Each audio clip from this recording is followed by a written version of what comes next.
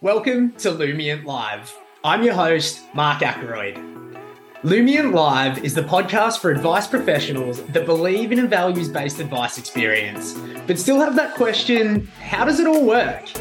We connect listeners with other advice professionals to hear best practice client stories or business examples and lift the lid on how they made it happen. Now, on to today's episode. Hello and welcome to another episode of Lumient Live. Today I'm joined by Matt Brinker from Merchant. G'day, Matt. Nice to have you. Thanks, Mark. It's good to see you, man. How you been? Yeah, really good. Thanks, mate. Really good. Recording here today live from Chicago, and we've got you over on the West Coast in LA or just outside of LA? Newport Beach. Newport Beach, which is just a little south of Los Angeles by about 60 miles. Yeah, awesome. Great. Well, good to have you on board, Matt.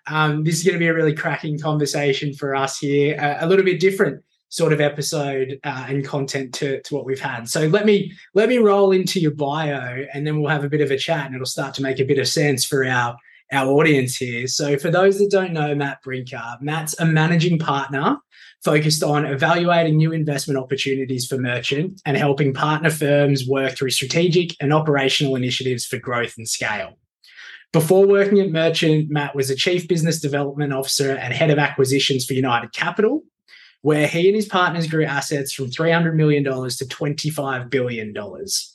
Matt was responsible for United's acquisition strategy. That's a hard word, which led to 90 transactions over 15 years. And additionally, Matt launched and grew United's wealth tech platform, growing assets to $23 billion AUM before United was purchased by Goldman Sachs in 2019. Matt's an investor and board member for several wealth tech companies, one of which is Lumient. So it probably makes a bit of sense as to why we've got Matt on. But outside of all that amazing work stuff that Matt does, he lives in Newport Beach, which we've covered, with his wife and 2 children. And he's passionate about backcountry skiing, surfing, and endurance races, as he is about working with founders and fellow entrepreneurs. So, Matt, it's an impressive bio, and it sort of should start to click for our group today why we've got you on, because some of the stats and what you're able to achieve at United and what you're doing at Merchant around identifying growth opportunities, helping businesses maximize their business value is what we're going to end up talking about. But outside of your bio, tell us a little bit about yourself and what you do at Merchant.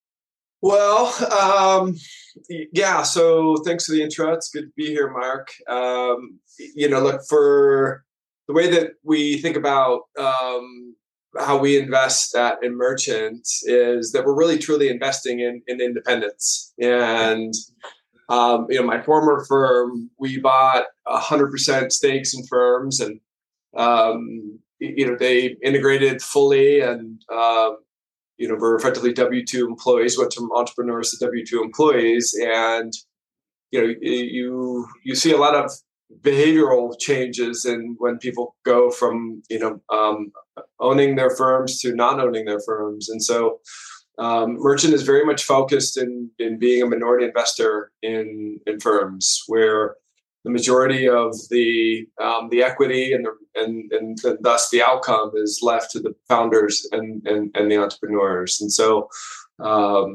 we also think of ourselves as operators who happen to be investors versus just people who invest in wealth management. And that's a very important distinguishing characteristic about us and what we do in terms of how we approach our partner firms, meaning that we know what it's like to build and scale wealth management businesses. Me and my partners have operated in the wealth management space across the spectrum, from startups to running some of the biggest banks in the world, like Goldman Sachs. So we bring what we hope is a lot of interesting things to bear to our partners, and so it's been a ton of fun. We've invested in 63 wealth management firms here. It's about north of 140 billion of AUM. We've started to expand internationally, which has been really fun, in Brazil and Switzerland, and looking to expand further in other markets. Yeah, it's really impressive, mate. And, I think it sets a really good tone for what we're going to discuss today, because just going through your expertise, the work you do at Merchant, the work you used to do at United Capital, it's probably fair to say you've seen your fair share of impressive and maybe not so impressive advice businesses when you're looking to invest in them. So, when we go to start talking about what you look for in a strong business before you invest and the impact, things like a great client experience have on a good advice business valuation, it'll probably make sense to everyone that, you've got a fair chunk of experience as to what's worked and what hasn't. So if we launch straight into it, Matt, tell us a little bit about, let's start really high level here. When you're looking at a business and assessing its value and trying to figure out, is it a good business to invest in from a financial advice perspective? What is it that you look out for? Let's start there. Yeah, for us, I mean, it's, the financials for these businesses are relatively straightforward. There's just not a lot of complexity in the cap tables and the P&Ls, the income statements, and the balance sheet. There's just not a lot of complexity in these businesses, which makes the assessment of them relatively easy through a qualitative or through a quantitative lens. And so, we're really more interested in the quality of the leadership. And the quality is a pretty broad frame, but this really comes down to the underlying vision of the founder or the CEO. How they think about the future of wealth management. Are they, wholly obsessed by, making sure that the client experience is just exceptional, that they're dedicated to developing the next generation of advisors, that they're thoughtful about the career development of their team, how they think about branding and marketing, how they think about the combination of growing organically and being mindful of the sort of the opportunity cost and the client acquisition cost measured against growing through acquisitions.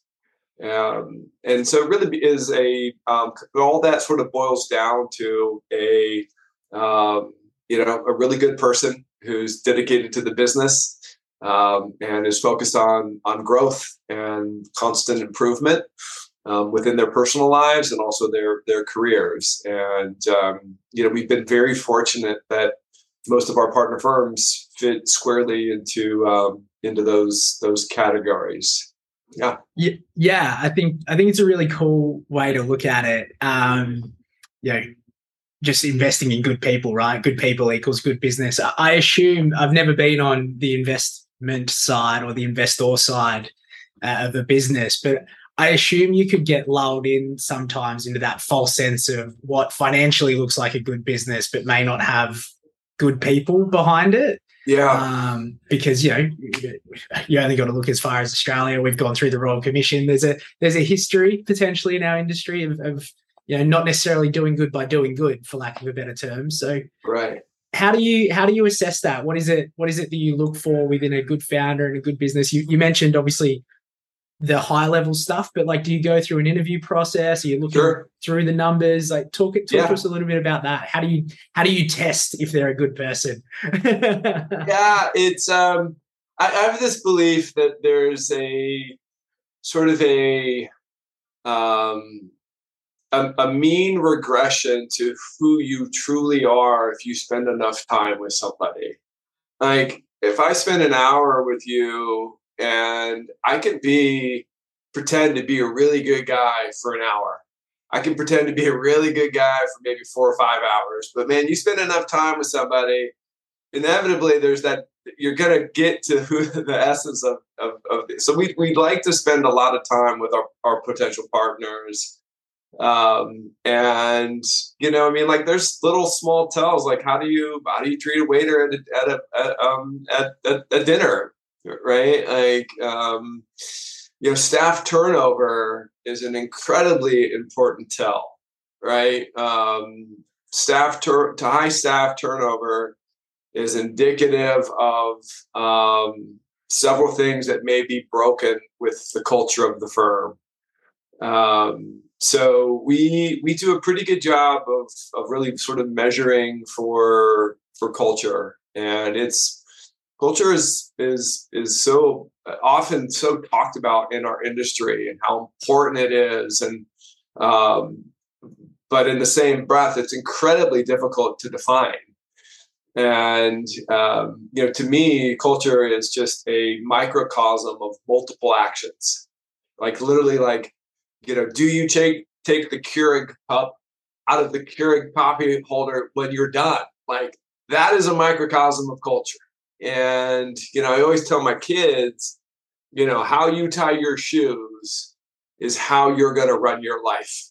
And they're like, what in goodness gracious are you talking about? You know what I mean? It's like one of those dadisms where, it's just like, but it's just sort of the things that we do at the smallest scale sort of can extrapolate out to the bigger picture. And I think that's very true with culture, and bad culture is very hard to hide. It's very hard to hide, and but it's also pretty nuanced. But if you know what you're looking for, it's super easy to identify. Yeah. It's you can spot bad culture just by scratching under the surface, I guess. Yeah. I think it's a really heartening way to look at it. And it probably gives us a really good segue or pivot into what we really want to get into today, which is the impact a great client experience would have on business valuations and how you assess a business. You've mentioned already, you look for things like the vision of the founder and CEO, that they're giving back to the next generation, or they're developing the next generation and developing people's careers. They've got good branding and marketing. They're growing organically. All of those, in our biased opinion here at Lumion, would be reflections of a good client experience. But maybe let's take it from your perspective. When you're looking at a business and you're looking at their client experience, what is it that it tells you, and what is it that you're looking for, and how does it play into the overall business valuation? Sure. Well, I mean, it's without a client experience, there's no business. You're right, because what we're paid for effectively is what our clients experience. And the client experience can be so immensely broad, from an incredibly expensive wrap of ETFs that you can buy from Wealthfront for 25 basis points that you're charging 125 basis points, to something as completely holistic and robust, and something that completely encompasses the client across not only their pure financial needs, but also the things that truly matter to their lives and their family lives around their values and their financial values. And so the client financial experience is obviously a very wide and broad spectrum. And you start diving into and looking at the firms that are, whether it's measured in Net Promoter Score, whether it's measured in percentage of wallet, the total AUM and net worth of the client, the rate at which clients are referring, which obviously reflects in overall just the overall growth rate of the business, can be tied to one singular thing, and that's the client experience. And there's a clear delineation of firms that are growing and firms that are growing and that are not growing. And if you go really and dive into and study the firms that are growing, the common theme in that is truly an obsession on the client experience, which most of what we're seeing and most of what I'm seeing is that it's truly an expansion of services that go well beyond, kind of, even if you kind of rewind the tape 20 years ago, 15 years ago, holistic wealth planning was just a bit of sort of the cutting edge client experience. And now, so many firms have leaped so far in surrounding the client with estate and tax solutions. And as you're sort of seeing this now focus, and I think I read literally something just the other day that actually I need to share with you all around just the focus on behavior and values, and the clients wanting to engage with their financial advisors in that capacity. I had the luxury of having front row seats to watching how the behavioral finance digital engagement process that we built at my old firm had, a transformational impact on not only the businesses that were running the system, but the lives of the people that went through this experience. And what we found was, these were clients that had 15, 20 plus years relationships with our advisors in these firms. And, anecdotally, and this is what just would fire me out of bed every morning, was hearing the advisor say, I ran my clients through this client experience, and I learned things about them that I had no idea. And these were advisors that had deep, long relationships with clients, and they were, through this process, they were able to sort of unpack and understand really what was going in their financial lives and why they, more importantly, were behaving a certain way. Because if you think about, how do clients impact their financial outcome? It isn't necessarily, earning a greater, higher return or making more money or saving more money. Those things matter.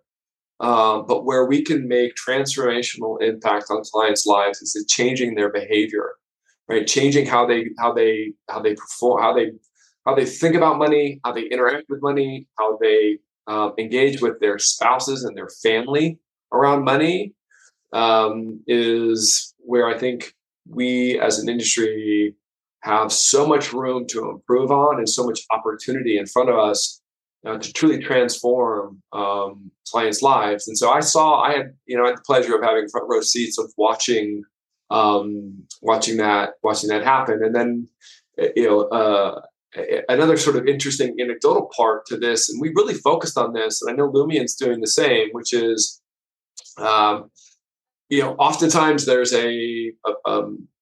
there's somebody in the relationship where they don't have a strong financial voice or advocate in the room to talk about the things that are happening through their lens in their financial lives, right? Because oftentimes it's, this is my client and his wife, right? And I've heard that introduction a handful of times, and I think we all know the stats, right? Like, 72% of women are firing their advisor the minute their husband passes, and the amount of money that women are going to control, and those people that aren't typically engaged with tend to be women, generally speaking. And if we're not having meaningful conversations with them beyond literally Greek, right? Like literally Sharpe ratio and beta, and typically the clients are like, oh yeah, Sharpe ratio bad, and there they are, Investopedia, Google searching Sharpe ratio. What the heck is Sharpe ratio, right? And, yeah. And they know the Greek alphabet through alpha and beta. Yeah, spot on, exactly right. So anyway, it's a long-winded answer to your question. I like it. Hey, Lumient Live's a place for long-winded answers, so don't ever feel the need to apologize for that. It's you're in a safe space here.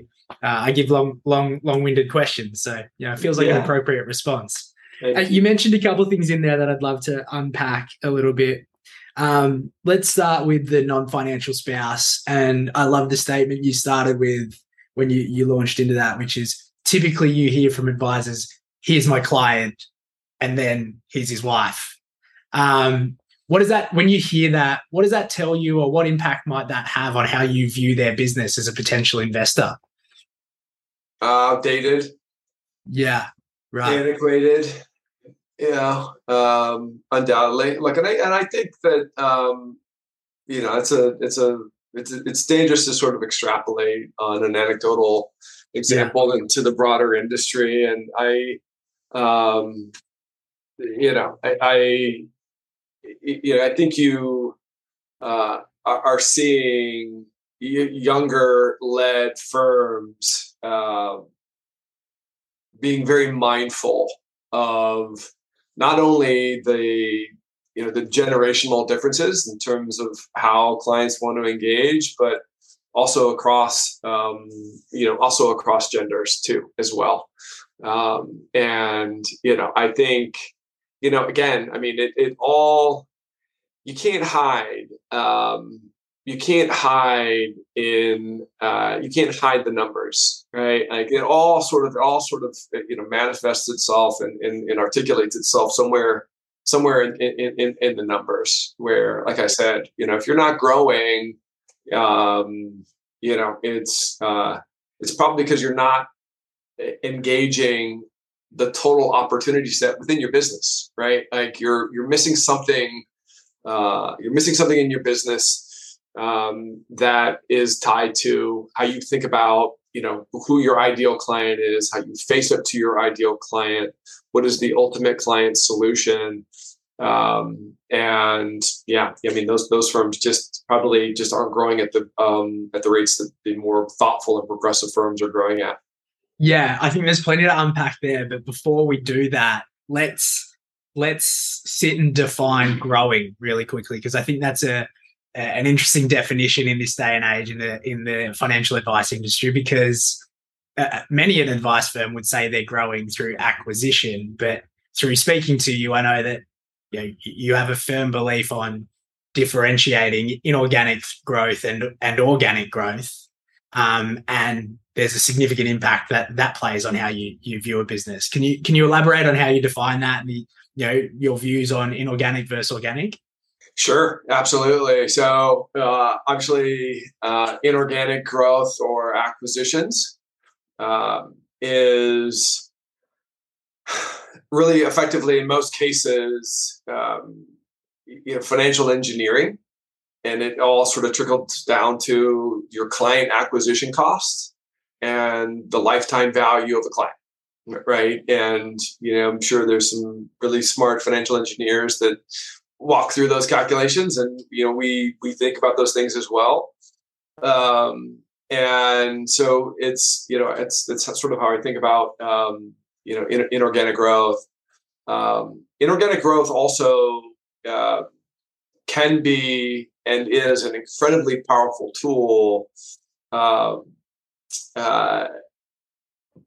I guess I would think about it as I think a lot of people think about inorganic growth as raising money, buying a business, and then integrating the business. And to me, that's about 25% of it, right? And so on the inorganic side, that balance, that extra 75%, becomes then how do I integrate the client? How do I ensure that the client stays? How do I make sure that I don't have a lot of attrition post transition? How do I make sure that I'm capturing all of the wallet share and the like? And so again, really good businesses that have the operational scale, the professional management, unique client experience, the marketing and branding are in such a better position to acquire, because they're effectively hedging out a lot of the execution risk in making sure that when they buy a business, it stays, it grows, it thrives, which obviously improves your rate of return. So I think about organic growth, inorganic growth really should be done only by a subset of firms. But that's a bit of an opinion. On the organic side, we talk a lot about organic growth, but we also have to understand the net number, right? And I'm always drilling into that net number, right? So you might be stacking the clients up on the top end, but you got massive attrition, right, coming out the bottom of the funnel. You might have an older client segmentation that's in distribution. So the organic piece is a little bit nuanced. Thanks for tuning in to part 1 of our 2-part series with Matt Brinker of Merchant. Stay tuned next week where we'll further uncover the metrics that matter and how having a values-led client experience can impact these for business valuations. As always, hit the like and subscribe button so you can stay up to date with all our episodes, and thanks again for listening.